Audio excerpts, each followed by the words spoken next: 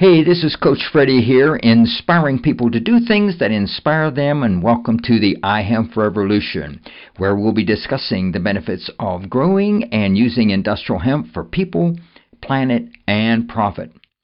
Conversations about the history, legalization, farming, harvesting, processing, building, manufacturing, investing, and how industrial hemp can benefit people's lives, heal the planet, and how it can be used to make thousands of products and boost the economy and business. So, are you ready to join the iHemp revolution?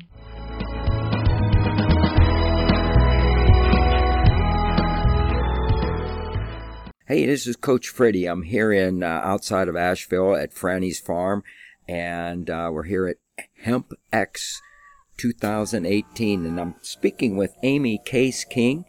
She lives in Mexico, and her company is Delta 9 Mexico. How you doing, Amy? Good morning. How are you? I'm great, thank you. That's great.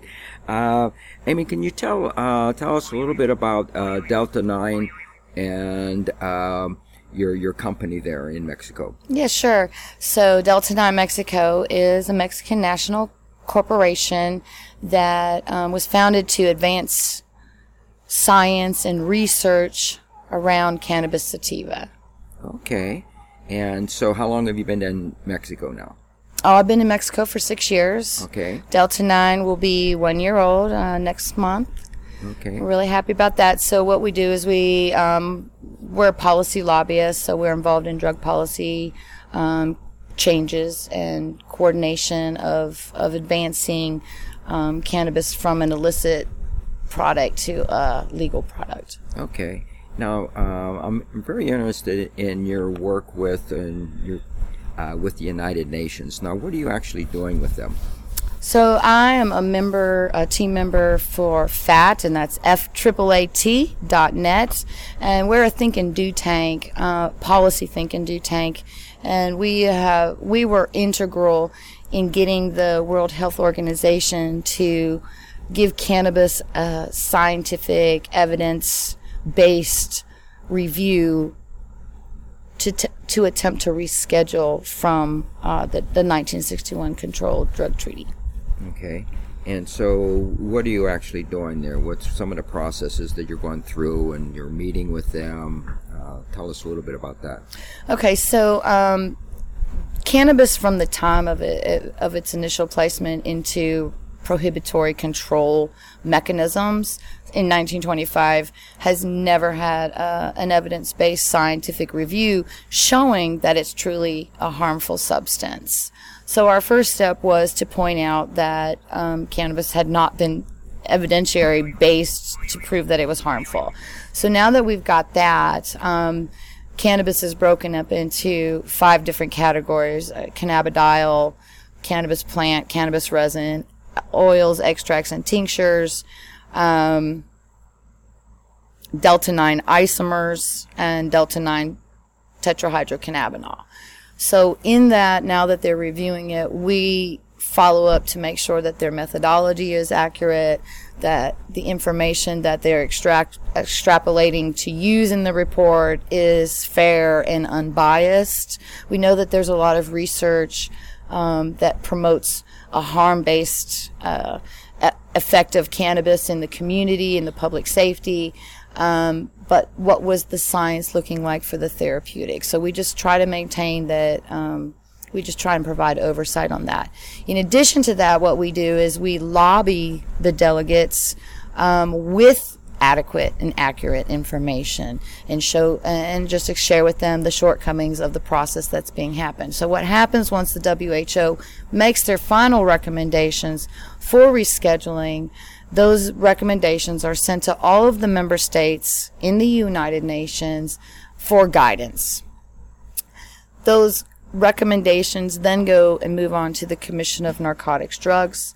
The Commissions of Narcotics Drugs then hands that out in the form of a resolution through multiple discussions and meetings about whether or not cannabis will be rescheduled. So we really don't know what to expect at this moment, because this is historic. It's precedent.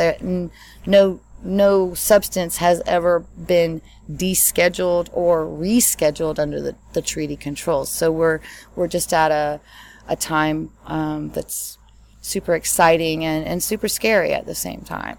Yeah, and so you just recently started doing this, is that correct? I've been doing the international work since 2016 when I attended the United Nations General Assembly Special Session on Drug Policy in 2016. So heading into my third year on that. Okay, awesome. What do you expect to get out of this? I mean, what's the end result that you want to see? Oh my gosh, if the end result I'd like to see is cannabis plant descheduled. I don't anticipate that that's going to completely happen. So looking at the way that the scientific evaluation went down, it included chemistry, toxicology, epidemiology, dependence, and therapeutic potential. A big gapping hole in that evidence, or that scientific look at it, was that there was no botanical discussion. We didn't look at the cannabis as a whole plant. In fact, in this upcoming final critical review in November in Geneva, the botanical will not be addressed. So we won't hear any discussion about terpenes and flavonoids and so many of the other constituents inside of cannabis. So ultimately what I'd like to see us do is get an accepted cannabis monograph, something very similar to what the American Herbal Products Association has developed, that will show everything from seed to harvest to processing, handling, and application, because what we know is in traditional medicine, cannabis has been utilized in so many different ways. And that's also, again, what the monograph does, is it gives us guidance in dosing and application. So that's what I'd like to see eventually, is this monograph accepted into the traditional medicines monograph. Now, here in the United States, there's a bill in Congress and in Senate that they're hashing out right now. What do you think the influence of descheduling cannabis in the United States, if that's deregulated? Okay, so once we take away once we deschedule, if cannabis was descheduled at the international level, and it would. Well, I'm talking about the United States level first. What happened? What would that have an effect on the United Nations? Well, then they would. I mean, they already are saying that the U.S. is out of compliance because of the individual states that have legalized, made access to cannabis.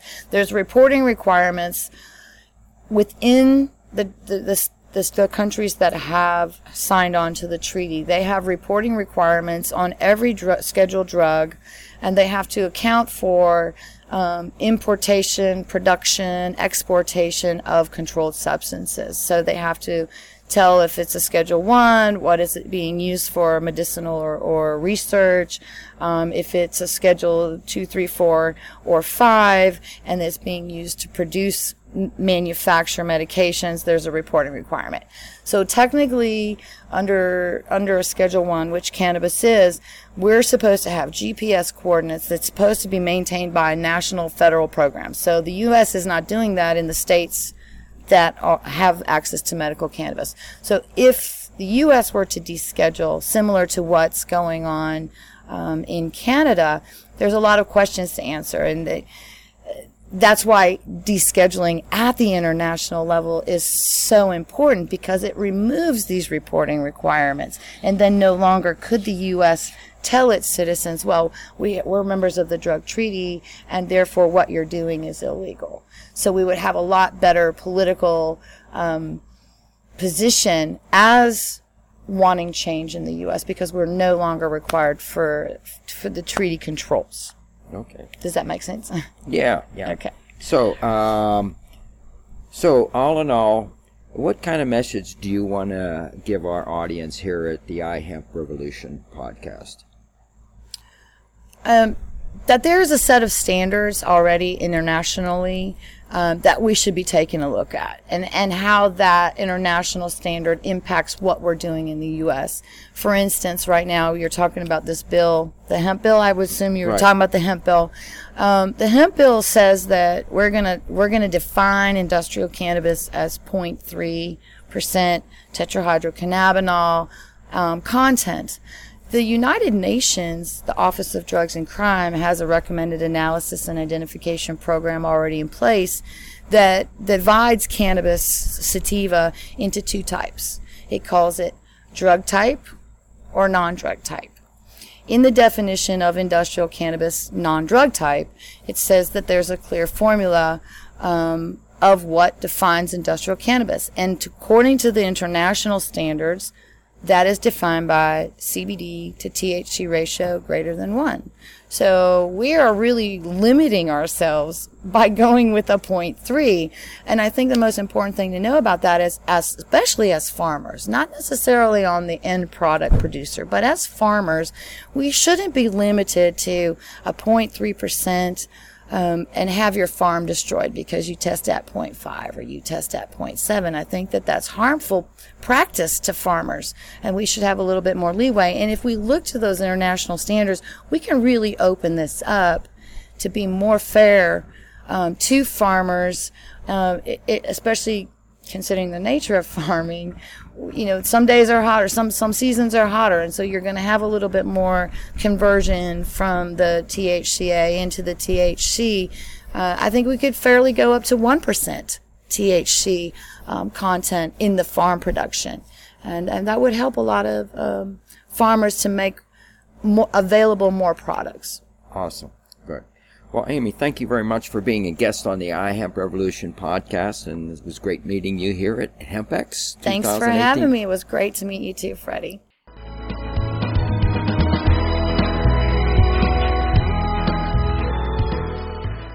I want to thank our listeners for tuning in today, and make sure that you subscribe to the iHemp Revolution podcast on iTunes or Stitcher Radio. Give us a review and follow us on Facebook.com/iHempRevolution. Like us, and then tell your friends. Help us spread the word about how using industrial hemp can benefit people, heal the planet, and provide long-term profit. This is your host, Coach Freddie, inspiring people to do things that inspire them, and thanks for joining the iHemp Revolution.